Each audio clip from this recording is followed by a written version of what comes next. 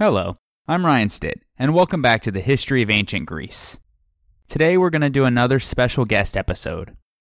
As many of you may know, last November, 2018, I spoke on a panel and gave a public talk at the Sound Education Conference at Harvard Divinity School. Well, while I was in Boston, for the first time actually, I used the opportunity to see the new Daily Life in Ancient Greece exhibit at the Museum of Fine Arts, or MFA Boston for short. Not only that, but Dr. Phoebe Segal, who is the Mary Bryce Comstock curator for Greek and Roman art at the museum, agreed to give me a one-on-one tour of the exhibit and to allow me to record our conversation while doing it. Unfortunately, my airplane landed about an hour later than was expected, and so we only had about an hour to squeeze the entire tour in, which as you can imagine, you just can't do and still see everything adequately. So I made the decision to cut out a few of the sections and focus more on the others. Unfortunately, this meant that the sections on war and athletics were excluded. Those were chosen to be skipped by me for the sake of time because I felt that those were the topics that I was most familiar with already. Included, though, were the sections on death and remembrance, women and marriage, family and children, beautification and dress, medicine, artisans, agriculture, and commerce. These all were topics that I had recently done episodes on, and so it was the perfect complement on the heels of the cultural tour of the 5th century BC that the podcast had embarked on over the last year and a half. Generally speaking, I had requested beforehand to be shown objects that detail women's life in the home, such as images on vases, woolworking tools, cosmetics, perfume jars, and mirrors. Objects that detail what it was like to be a young boy or girl, such as images on vases, bottles, rattles, toys, and recreational sports. Objects that deal with what Greek homes were like. So again, images on vases, furniture, cooking and eating utensils, and clothes. Objects or images that deal with marriage rituals and how the Greeks coped with death. And finally, images or objects associated with life on the farm or life at work in industry and commerce. And Phoebe did an amazing job at guiding me right to those objects and providing tons of useful information. It also should be noted that this guided tour took place during normal business hours, so there were some background noises at certain times. And this also was my first attempt at recording in situ and not from behind a laptop. So needless to say, while simultaneously walking, looking at the exhibit, and listening to the interviewee all at once, there were several times where the volumes dip in and out because I didn't have a steady hand, and I do apologize. With those caveats out of the way, I think the tour turned out really well, and I think I was able to elevate the audio enough so that it hopefully isn't too jarring at times. Finally, in the show notes, there will be pictures posted for the various pieces of art that we discussed. And as Phoebe noted, the entire collection of the MFA Boston is digitalized, so you can search the whole exhibit on their website, which also will be linked in the show notes. But even still, I would definitely recommend for anyone to visit the museum and the exhibit in person if you get the opportunity. And so, without further ado, I present to you my tour of the Daily Life in Ancient Greece exhibit at MFA Boston. So how did the exhibit begin? So the gallery, which is a collections gallery, so that means that all of the objects in the gallery are part of the MFA's permanent collection, was conceived of originally in 2006 when my supervisor, Christine Condolian, the Georgian Margot Barakis Chair of Ancient Greek and Roman Art at the museum, was asked to come up for a vision to install Greek and Roman and Etruscan art on the second floor of the Barakis Ancient Wing. And it was through her experience as a professor at Williams College and her experience teaching a seminar at the museum in her early years here in the early 2000s that she devised the theme of daily life as a very relatable point of entry into the ancient world for our visitors.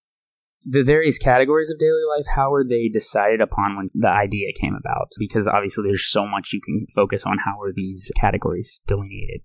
Yeah, that's a great question because obviously for us, what we categorize as daily life may be our own categories that we're imposing on the Greeks, right? So we have not included religion or ritual really in our presentation, but of course for the Greeks, religion and ritual was part of their everyday life. That topic will be covered in a separate gallery devoted to the gods who lived in Mount Olympus in the future. So this was meant to be everyday life, right? So the primary daily activities that we have, and this is important, represented in the collection, of course, So it's really the collection that determined, in a sense, how those categories were resolved. But basically, we did follow a somewhat gendered kind of binary because that really did exist, particularly for the Athenians, but for all Greeks, at least in the archaic and classical periods. And those are the periods that this gallery really focuses on. So we have a couple of objects that are a bit later that are very similar. They're types of objects that really didn't change over time, like this transport amphora that speaks to the incredible amount of trade that was going on at far distances, even back in as early as the Bronze Age. But it really is about everyday life. So the way the exhibit is set up as you walk in, what was the determining factor in the aesthetics and the overall layout of the exhibit? Right. Excellent question. 3 years ago, just after we had secured all the funds to do this renovation, and we had our themes determined. So by that point, we had settled on the main themes being the family, women, athletes, and warriors as the two predominant activities of men, war, and athletics. Livelihood, not only the professions, over 100 professions attested, but also agriculture, commerce, and trade. And also, and this is very important, another major daily activity was mourning the dead. So remembrance is a major theme in the gallery, and that's, of course, still a resonant theme. And this was somewhat predetermined by our other new installation that's on the other side of the Roman court.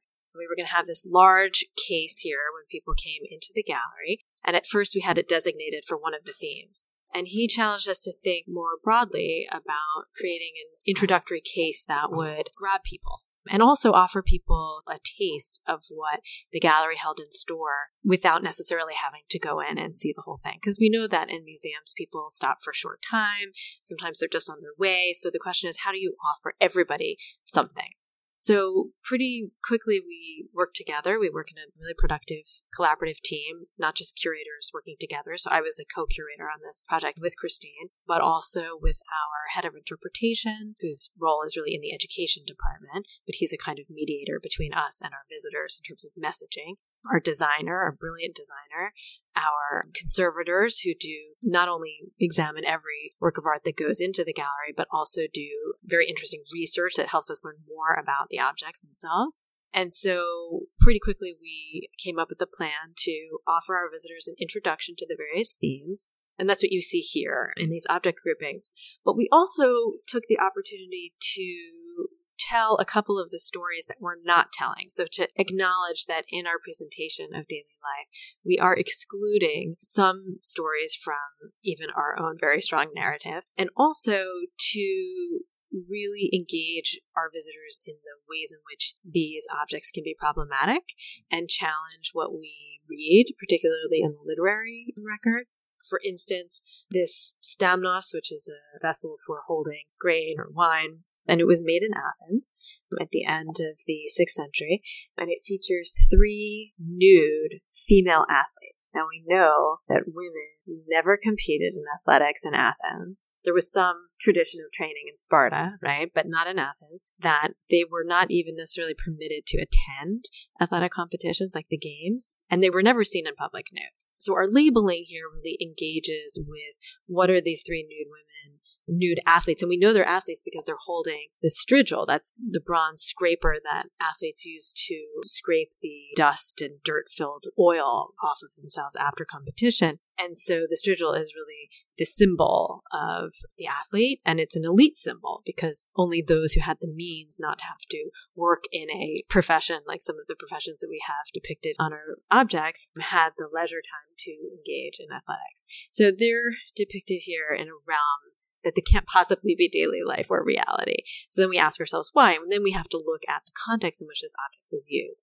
And that context is the symposium. Now the symposium, the elite all-male drinking party, is covered in a gallery across the hall devoted to Dionysus and the symposium, but we're reminded that these women are being looked at by men, right? So they're erotically charged, and it must have been some kind of not inside joke, but there's something that we're missing. So here in this case, we're able to dig a little bit deeper with the objects. And in the subsequent cases, we focus more on like facts, if you will.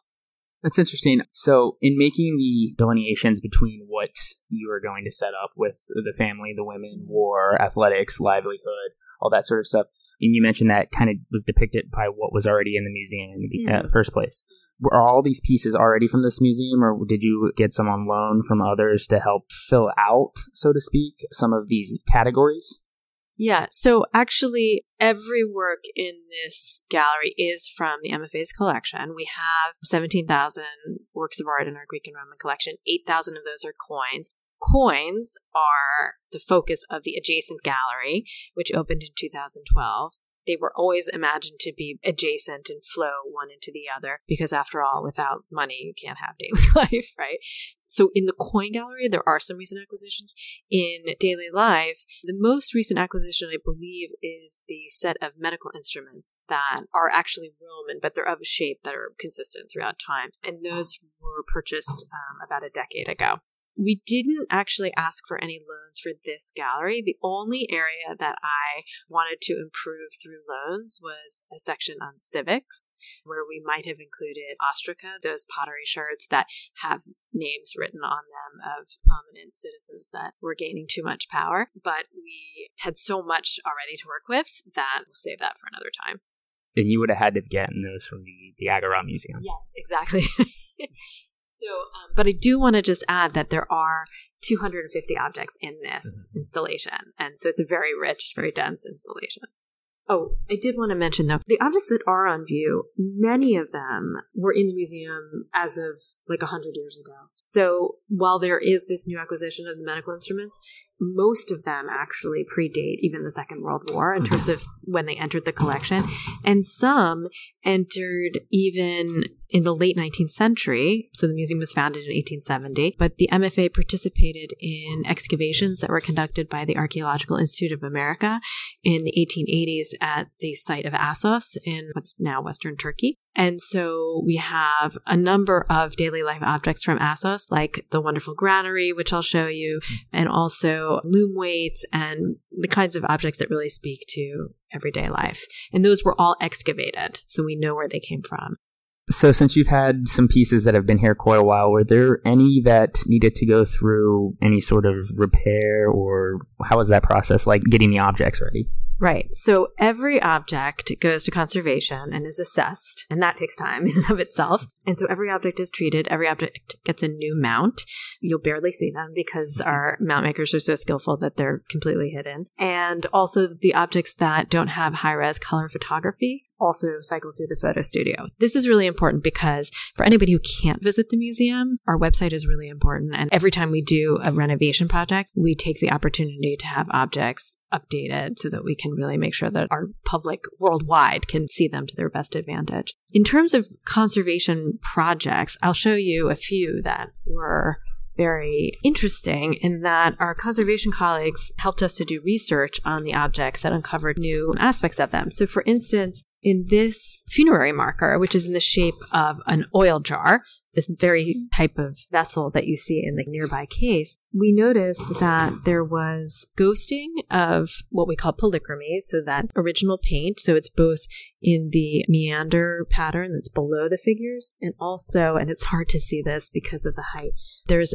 a pattern here. It's a sort of like an egg and dart pattern, and then above, which I can't see at all, but you might. So what we did was we studied the piece under UV light, and that reveals much more of the pigment. And then our conservator, Mayon Su, did this work. She studied also the surface of the vessel or the marker, and through an analysis of the pigments, we were able to come up with this sort of faux restoration or fill in the colors so that we can share with our public that not only was this funerary marker, this marble painted, but actually all the marbles from Greek and Roman antiquity were painted. Now, this is a topic that's been covered a lot in the press recently. In fact, just this week, there's an article in the New Yorker magazine that features the work of one of our colleagues, Dr. Mark Abbey, who's at the University of Georgia, He's coming to speak here actually on Valentine's Day. We're going to have a whole session on polychromy. And so we're really excited about that. That was planned before the New Yorker article, but we're really proud of him and all the work that he's done and others to help us to see sculpture through Greek and Roman eyes. I mean, it's nearly impossible because even as sophisticated as the renderings are becoming, and we can do more now through technology like filters on phones and so forth, we're still culturally attached to them being white.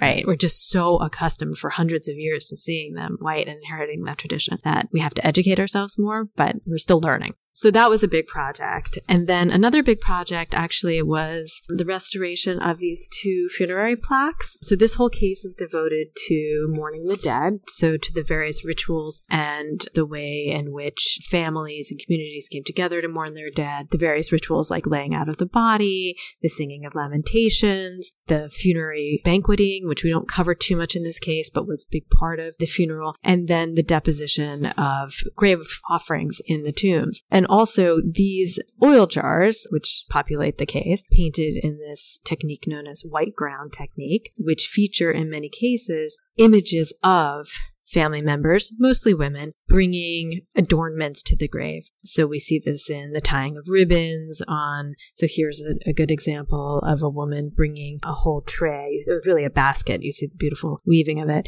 shallow basket of ribbons, and also carrying a vessel of this shape. This shape was used to contain perfumed oil that would have been poured on the grave as an offering to the deceased. And you also see, here's an example of the laying out of the body. That's the funerary bier. Anyway, I was going back to the plaques. Sorry, I got a little off track. So the plaques show 3 women with their hands on their heads in a gesture of mourning. And then this, as I mentioned before, the laying out of the body. And if you look closely, now, these are very, very rare to have these funerary plaques, which probably were tomb decorations, right, for inside the tomb. So they perpetuate those rituals that took place at a particular moment in time. The imagery perpetuates them eternally. So what you see, if you look at the skirts on the left, you'll see that our conservator has used almost like a pointillist technique where she has filled in a reversible technique. So if a future generation of curators and conservators decides that they want it to look exactly like it was discovered, in the early 20th century, they can undo them safely without damaging the rest of the object. But for us, we wanted our audiences to really be able to appreciate the imagery. And at the same time, we wanted to communicate in some way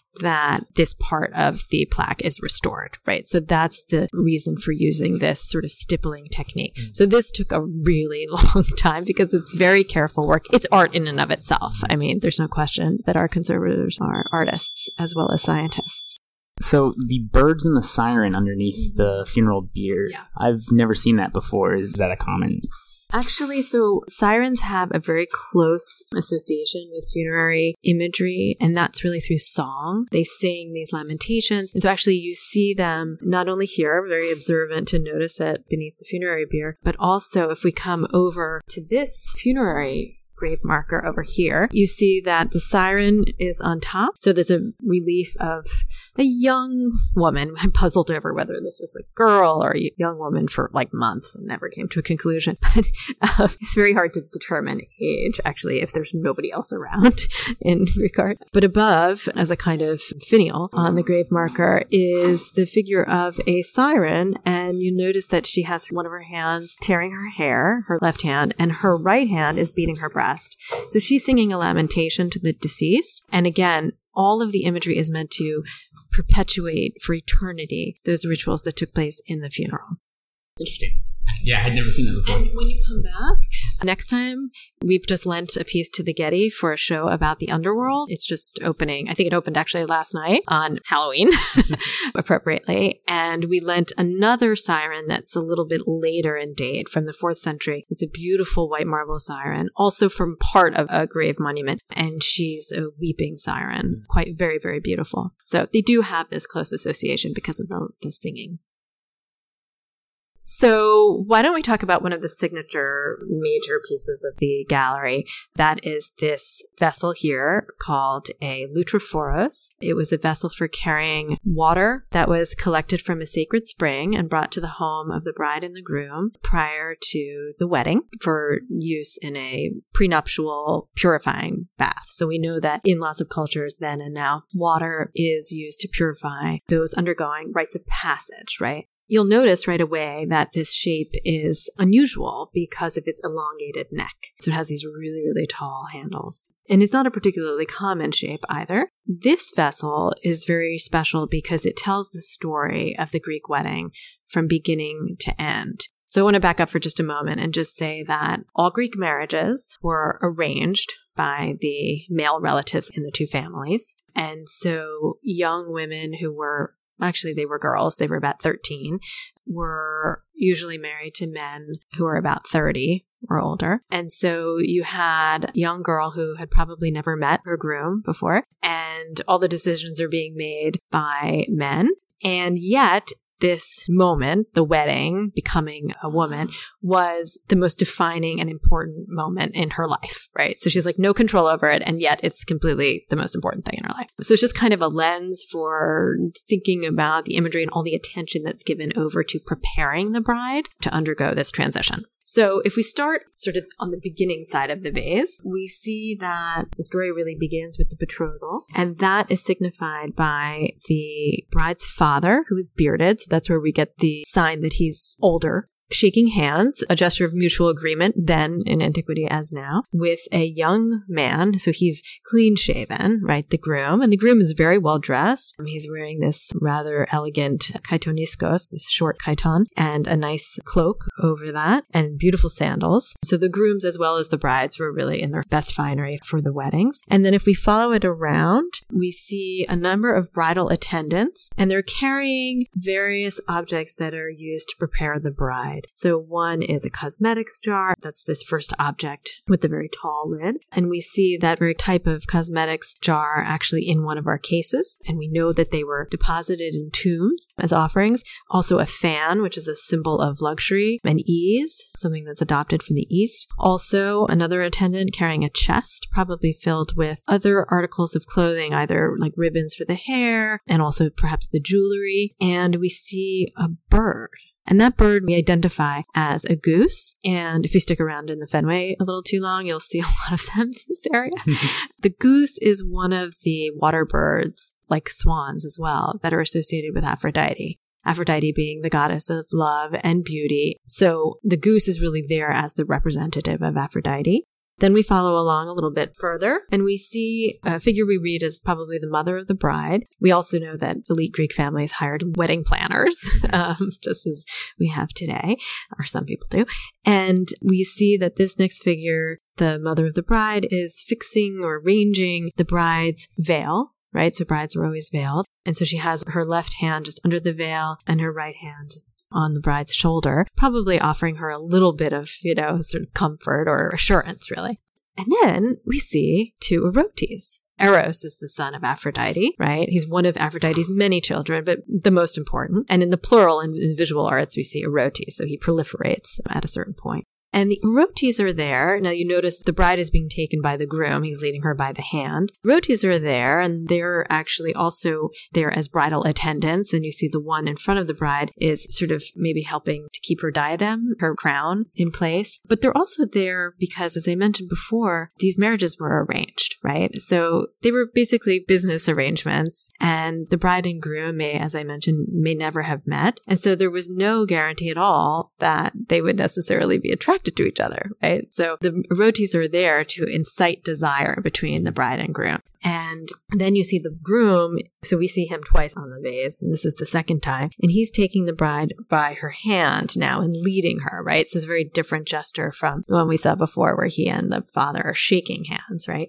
It's not forceful, but it's more dominant. And so he's leading her to his house, and standing in front of his family's home is his mother, so the mother of the groom. And she's holding two objects that look like sticks, but they're really torches. And that reminds us that the wedding procession, and I should have mentioned before that these weddings took place over the course of 3 days, and they consisted of sacrifices and feasting and music and dance and gift giving. But the centerpiece was, of course, the procession. And so she's greeting the couple at the home of the groom, where they will now live. And she's standing just up against the doorway to the home. And you can see that the doorway is open, and peeking out, it's hard to see because of the condition of the vase. We see that there's a lot of ghosting, like a lot of original painted lines, or I should say they're gloss lines that are missing now because of the passage of time. But we see them there in these sort of ghosted remnants. And so you can see peeking out is the marriage bed.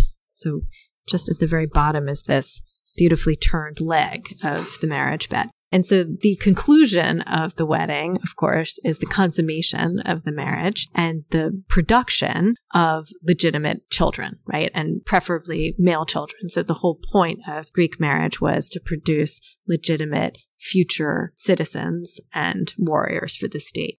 Now, this is really fun. On the doorstep of the house, again, is Eros. Here he appears just as a singleton. And he's there, again, to remind us of the consummation. But also, there was a tradition in Greece in which a boy child who was considered fortunate or of a fortunate union from a happy family, importantly, both parents were still living, was chosen to sleep in the bed of the bride the night before the wedding as a kind of lucky charm. And so this figure, just beyond the door frame, who's kind of mysterious because she doesn't really fit with any of the other characters, she has her hands up in a gesture of surprise. So this is where we have to really do our work to interpret the scene. We think that she's surprised by the fact that it's Eros who's here, instead of just the boy child of another family. So that's sort of her aha, surprise me moment. What's interesting is that we see here a figure actually carrying a vessel of this shape. So the sort of procession continues. Now, importantly, and I didn't mention this before, this vessel, which I said, I sort of fibbed at the beginning and said that it was used to carry bath water, probably wasn't, because it has a wheel-made hole, what seems like an original hole in the bottom of the vessel. Now, that's something that we discovered when we were preparing this Lutrophoros for exhibition in our Aphrodite and the Gods of Love show some years ago. That hole, the original hole, indicates that it wasn't actually used in a wedding, but rather in a funerary context, and that it was used in the funeral as a vessel through which oil was poured in honor of the dead. That reminds me to mention that there's really a proliferation of this kind of wedding imagery in the second half of the 5th century in Athens. And we see that in other places, like in this case here, we see 2 small oil jars, both of which feature brides and Eros, again, acting as a kind of bridal attendant. In one case, on the left, he's tying the bride's sandal. On the right, he's offering the bride and groom fruits, which were consumed as part of the wedding ritual for symbolism for fertility. And some people have suggested that this proliferation of wedding imagery really speaks to the need in the context of the tomb to represent perhaps the wedding that didn't occur in life. Now, none of these was excavated in a archaeological context, and even until recently, bones weren't recorded, so we would have to wait for future evidence of associating the kinds of imagery with bones that were of a young woman. But the idea is that perhaps the imagery served in death for this accomplishment that a young girl, perhaps who died before the age of maturity, didn't attain in life. So that's one of the theories. One of the other objects I'd like to show you in connection with marriage is this bronze mirror. Now, it's in 2 parts. So part on the right, this is part of a mirror known as a box mirror, where it has a top usually decorated in relief, and you would open it, you would have a hinge, and you'd open the mirror, and the reflective surface would be perhaps on the inside.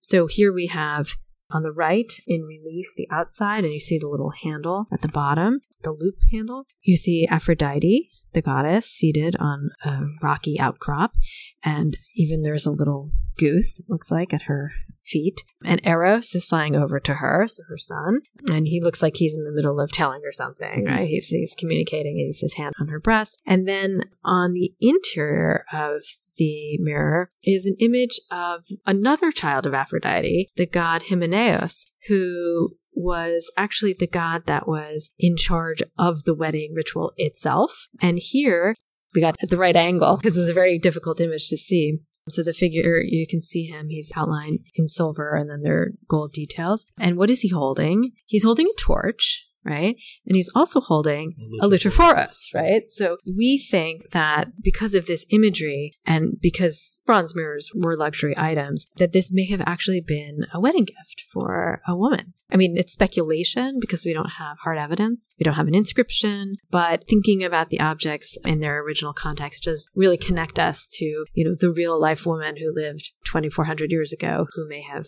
received this on her wedding day. So that's always fun to make those connections.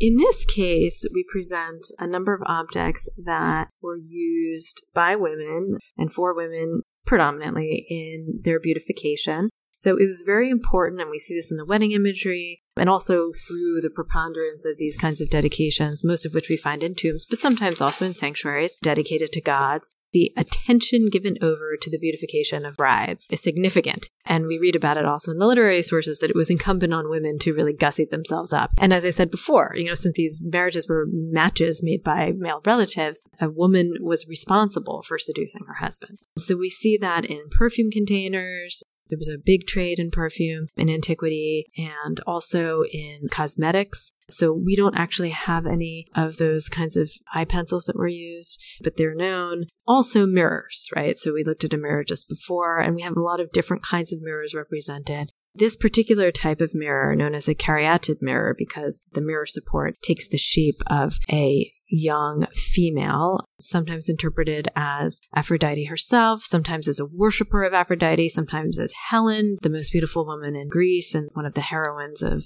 the catalyst for the Trojan War. We see this type of mirror closely associated with Aphrodite. Also, we have an image of a woman in the company of all of these accoutrements. She's looking in a mirror that's actually in profile. That's a difficult image to read, actually. The first time I looked at it, I thought she was holding a dagger. And I thought, oh no, she's trying to do herself in. But she's actually holding a mirror in profile. And that's a very sophisticated thing to represent pictorially. And she's wearing a beautiful bracelet. Looks like she's arranging her hair. Now, if we turn over to this case, which I had a lot of fun working on, this case focuses on the object, the whole point of marriage, and that is the creation of legitimate children. So in this case, we had a lot of objects in the collection that speak to the nurturing of children. So who nurtured them? Predominantly women. So caregivers like either the mother, and we see examples of nursing mothers, also caregivers who worked in the home, either as servants or sometimes as slaves. We see that in this comic figure of the old nurse carrying a baby. Sometimes the old nurse is carrying a bottle, but that's in our other theater gallery. What we don't see usually, and we have a couple of examples over in the introductory case of fathers with sons, and usually we see fathers and sons in the context of departures for war. We don't see fathers and sons in a kind of nurturing, playful way. Except in the case of this small oil jar in which a daddy satyr gets ready to catch his baby boy satyr who's about to leap off a chair. This is a move my children have done like a gazillion times. But what's interesting here is that the father-son relationship in playful terms can only be articulated in the realm of the other, of the bestial, of, somewhere else distant in time. So that's very interesting because it's a real contrast to the nurturing relationships that we see with women. We also know that the Greeks had a significant array of baby gear. So they had these feeder vessels. So these two here, this one on the right, which looks like a pretty unremarkable object from the outside in an art museum, and actually has an internal mechanism that served as a filter. So it's quite sophisticated in its design and function. And then a very playful mouse feeder so that the baby would have been drinking from the tail, right? And seeing the mouse sort of superimposed onto his or her face. We also have a lot of objects that speak to children's play, so different toys that they played with, like spinning tops and dice, although dice were also used in gambling, actually, by adults.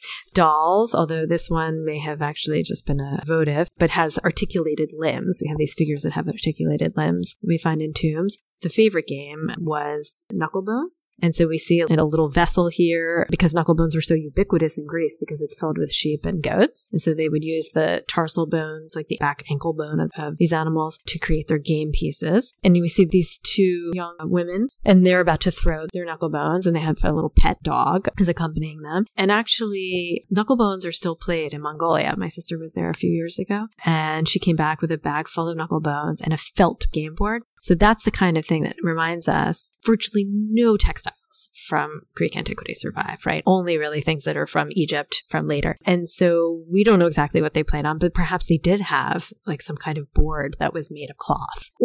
But what we know about the game as it was played in Greece, from what we can tell, it was played similarly to jacks, right? Where you threw something up and caught them on your hand. But perhaps there were other types of games that they were used in. And then we also have objects that speak to the manner in which and the rituals by which children were brought into the community, by which the elders in the community instilled a sense of belonging in them. And one of those rituals was the festival held in honor of Dionysus every year, the Anthesteria. So that's what these little wine jugs that feature images of children on them, principally boys. They're often wearing these straps of amulets. Those were for their protection, to ward off evil spirits. You see the one playing with the dog is wearing one. And so these vessels were used to pour, or they were basically mini wine cups of children who at the earliest age of 3 would take their first sip of wine. And so appropriately, they feature images of children, and we see them with their pets and also the little boys boxing. So that's always fun to see the way in which Greek art is often reflecting back at the user what they are doing in life. So that's our case on children. And then we go into some detail about the home and about the primary activities of women other than the rearing of children, which was one of the main activities.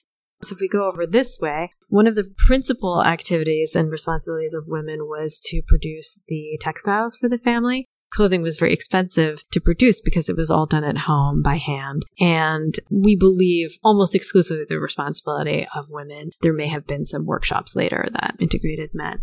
And so here we have actually a case filled with objects that we wouldn't normally display in a fine arts museum. We call them the blobs. They are loom weights. So they are blobs of clay in various shapes. They're in pyramidal shapes and sometimes circular and sometimes ovoid. These come from Assos, that site that I mentioned before, and they were excavated there. Although we don't have a lot of detail about where they were found because, they weren't like precious objects or remarkable objects. However, they're objects that women worked with day in and day out, and even though they didn't have a lot of economic value in and of themselves, they probably did represent something personal value, right? Like personal attachment. This is my loom weight, like my hairbrush, I've used this hairbrush or whatever, those sort of objects of personal use. Like a guitar pick. Yeah, right. So it's like a guitar pick, but that was my favorite guitar pick, that kind of thing. That one really worked well, and I don't care that it's like 2 cents to replace it. I want mine back. So yeah, exactly.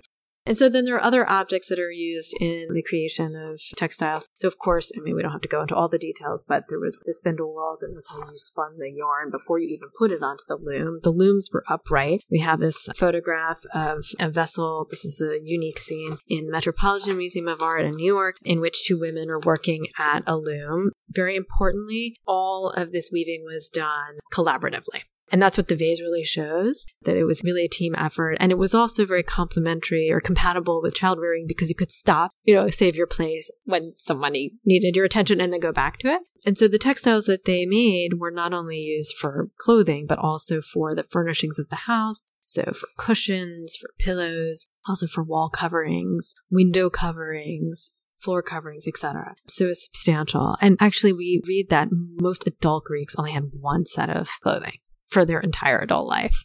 One of the reasons it's difficult actually to tell the difference between free members of the household and slaves often in imagery, where there isn't an obvious scale difference, is that we suspect that in wealthier households, slaves might have worn hand-me-down clothes, right? And it's also why when we see images of women folding garments and putting them into a chest, like we see on one of these vessels here. Oh, this is kind of a difficult image to read, but she's taking out what's probably a sash or some kind of accessory. But when we see garments that have traces of having been folded, it's really a sign of status, actually on the Juno sculpture too, the goddess sculpture, because if you have to store your clothes, it means you have more than one set. Right. So that's a really fast indicator of status. I wonder what the walk-in closet was like. Right, exactly. Well, a lot of houses in Boston were built without closets in the Victorian era, right? Because people had 2 or 3 sets of clothes. Mm-hmm. So this is just a totally different world. And then if we come over here, here's an explanation really of the types of garments that were worn. I feel like it was really important to do this because to delineate between the peplos, the chiton, and the hymation, which goes over those two, because we use these words all over our labeling and we didn't really have another place to explain what they mean and what the difference is. And actually, sometimes it can be trickier than you think to determine them because they go by place and time and all that. So it was an important moment, I thought, since we were taking a somewhat gendered approach to the gallery. These are the activities of men and these are the primary activities of women, to talk about how they were seen, and clothed. When the men weren't nude, of course, which was a heroic costume that they wore in the context of athletics and war, at least in depictions of war. But just to say a little bit about how Greek garments were not sewn, but rather fastened. That's why we have a lot of pins that survive, and we have a lot of different kinds of pins, like this fibula down here from the area around Thebes, and then this special kind of pin that's actually quite early. It's one of the earliest objects in the gallery, the really sharp long pin called a perone that was at one point determined to be dangerous because women could use it to defend themselves. And we read, I think it's in Herodotus, that at one point they were taken away from the Athenians. But it's Herodotus, right? It was Solon that told them to step. Yeah. We'll talk about that. Oh, good. You can look it up because I don't remember it right now. I remember the story you're talking about. I think it has to do with Aegina. It was the war with Pisistratus and Solon, and he sent the men dressed as women, and then they pulled them out. It was the lone survivor. And anyway, and so we also talk about the various different garments, but also the different colors, which are, of course, lost to us. But we know that yellow or saffron was a color that was associated with rites of passage. So we see that on this beautiful white ground lekythos, which is, again, one of the shapes that we know was used in exclusively funerary context. So the rite of passage alluded to here is probably both this woman's wedding, right, as being the most important life event, and then also probably had a double allusion to the funeral as well. So in this case, we focus on professions and commerce. So we have a wonderful set of medical instruments. We have some Greek medical instruments and also a whole set from Roman times, though of similar shape. And that set of Roman medical instruments were carried in 2 cases that survive. And the small little cases are actually pillboxes. And when they first arrived, Christine shook it and there was a little rattle. So we actually were testing to see if there were pills inside. And we have, of course, a selection of objects relating to the god Asclepius, the healing god. Of course, he was worshipped in a great, wonderful sanctuary at Epidavros, which has a very famous theater, and also his daughter Hygeia, from whose name we take our word for hygiene. And also we include, and this was a wonderful find in our storage, a money box. And it was inscribed, "Be of good health." And so you put your money, so these are actually ancient coins. We took a few out of the box to display them alongside it. You'd made your offering to the god to pray for good health. So this is the health insurance of antiquity. And also a beautiful, very large, probably too large, and probably just purely dedicatory set of tweezers right here. And they have elegant incised decoration. And another ointment box. So this is our wonderful medical section, and we're so close to Harvard Medical School and the hospitals that we hope that our local audience really enjoys it if they have any time to get over to the museum. And then we have a section on artists and artisans, and a feature object just behind you that shows on one side a blacksmith's shop and on the other side a cobbler's shop. And we at the MFA have a number of images of artists at work. There is a good corpus out there of images of vase painters, one of the most important of which is in our intro case. And this one, so it's the interior of a drinking cup, right? Mm-hmm. The kind of cup that was used in the symposium. And we see what's called a choroplast, an artist who makes small terracotta figurines like the 2000 in our collection, and many of which are on display here in these various cases. We see him painting a terracotta head, right? Seated on a stool. And then below that, we pulled, and this is another example of discoveries that we made in storage, of molds for making these very kinds of terracotta statuettes. So this shows us how the sculptor made the mold and then, after it was fired, pressed new clay into the mold, and how those terracottas were usually made of various pieces and then later, put together. We also wanted to pay attention to the sea because, of course, Greece there's some statistic that I can't recall, but has more coastline than like America or something because there's so much of it on the sea. And so to the role of fishermen, and we found, and this is like one of our favorite objects because it's not the sort of thing that we would normally put out in a fine art museum, once again, but the fish hook, which was probably dedicated in a sanctuary. And then this object that we at first thought served one function, but it's actually an implement for repairing a fisherman's net. So going back again to the comment you made before about the guitar pick, and we had help in interpreting this object based on contemporary objects that still look very similar. When the nets broke, fishermen repaired them. We have some vases, not in this gallery, that have evidence of ancient repairs. So it's always fun to see how the objects were revived. We're so accustomed to throwing everything out now, right? And replacing things. Combine it again. Yeah, that wasn't the case then. And, that was true. And as I said, we discovered the real use of this object, the function of this object through maybe 19th and 20th century objects in Greece. And, the world has changed that much more even in the last 100 years. So here, again, scenes from the marketplace, from an oil merchant's shop. So we see the various men seated with oil jars of the same shape as this one hanging on the wall. And then, of course, significantly, agriculture and cooking. So the preparation of food also was one of the chief responsibilities of women. And we included some of the cooking pots that we had in our storerooms, the grating of, we used to say that this was a cheese grater, but I think we've come to the conclusion that it's probably more like some kind of grain or cheese. We don't know. And then a woman teaching perhaps her daughter, who's in a diminutive scale, how to cook, and so forth. So these wonderful terracottas, which come from the area of Thebes, so north of Athens, and what are called Boeotia, they tell us a lot about these very everyday life activities, like the barber cutting hair, which is in the very first case, and the preparation of food, and so forth. So why don't I end on this cup, actually, because it's unique, and there's a list like this long in our database of how many scholars have cited it. It's so famous. So what we see here, and this is one of the reasons I wanted to talk to you about this object, is it's a tricky one to puzzle out on your own because it's so fragmentary. So what it is a fragment of the interior of a drinking cup, one of those wide drinking cups called a kylix. And what we see on it, and it's incomplete, but we have most of the information, is a man seated on a rather nice stool. And behind him, he has some kind of walking stick. And balancing between his knees is a kylix, right? So we have, again, a very self-referential image here because the activity that's taking place on the vessel, is connected to the thing itself. And so what he's doing is he's holding the vessel, the kylix, by its stem in one hand, and with the other hand, he is drawing up the gloss that was used to paint the surface of these vessels, right? So he's telling us a lot about how they were made. So that's one key important factor, is how much we learn about the technique of vase painting from this image. But we also see hanging on the wall is a strigil, and it's just on the upper right. And also another object that looks like perhaps an oil jar.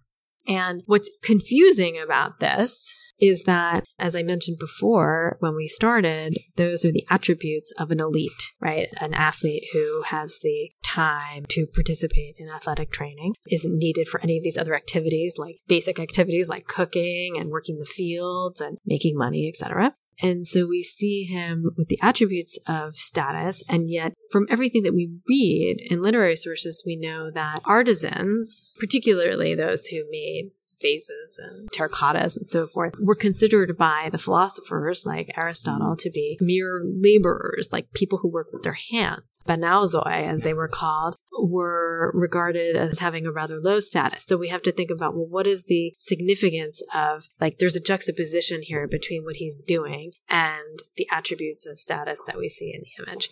And so we don't have a total conclusion, except that we suspect that perhaps it was just the incongruity of this juxtaposition was perhaps like funny to a symposiast or something. Much more than that, we really can't say because we don't have literary sources to attest to. Could it be just an elite slumming it, so to speak? You know how like elites liked being gladiators later in the Roman period? That is one of the theories, is that it could be an image. Sort of like Marie Antoinette, in her milkmaid costume, right? Is like taking on this alternative identity. Costume party. Well, I really enjoyed this. Thank you. It was great. Thank you so much. I really enjoyed speaking with you.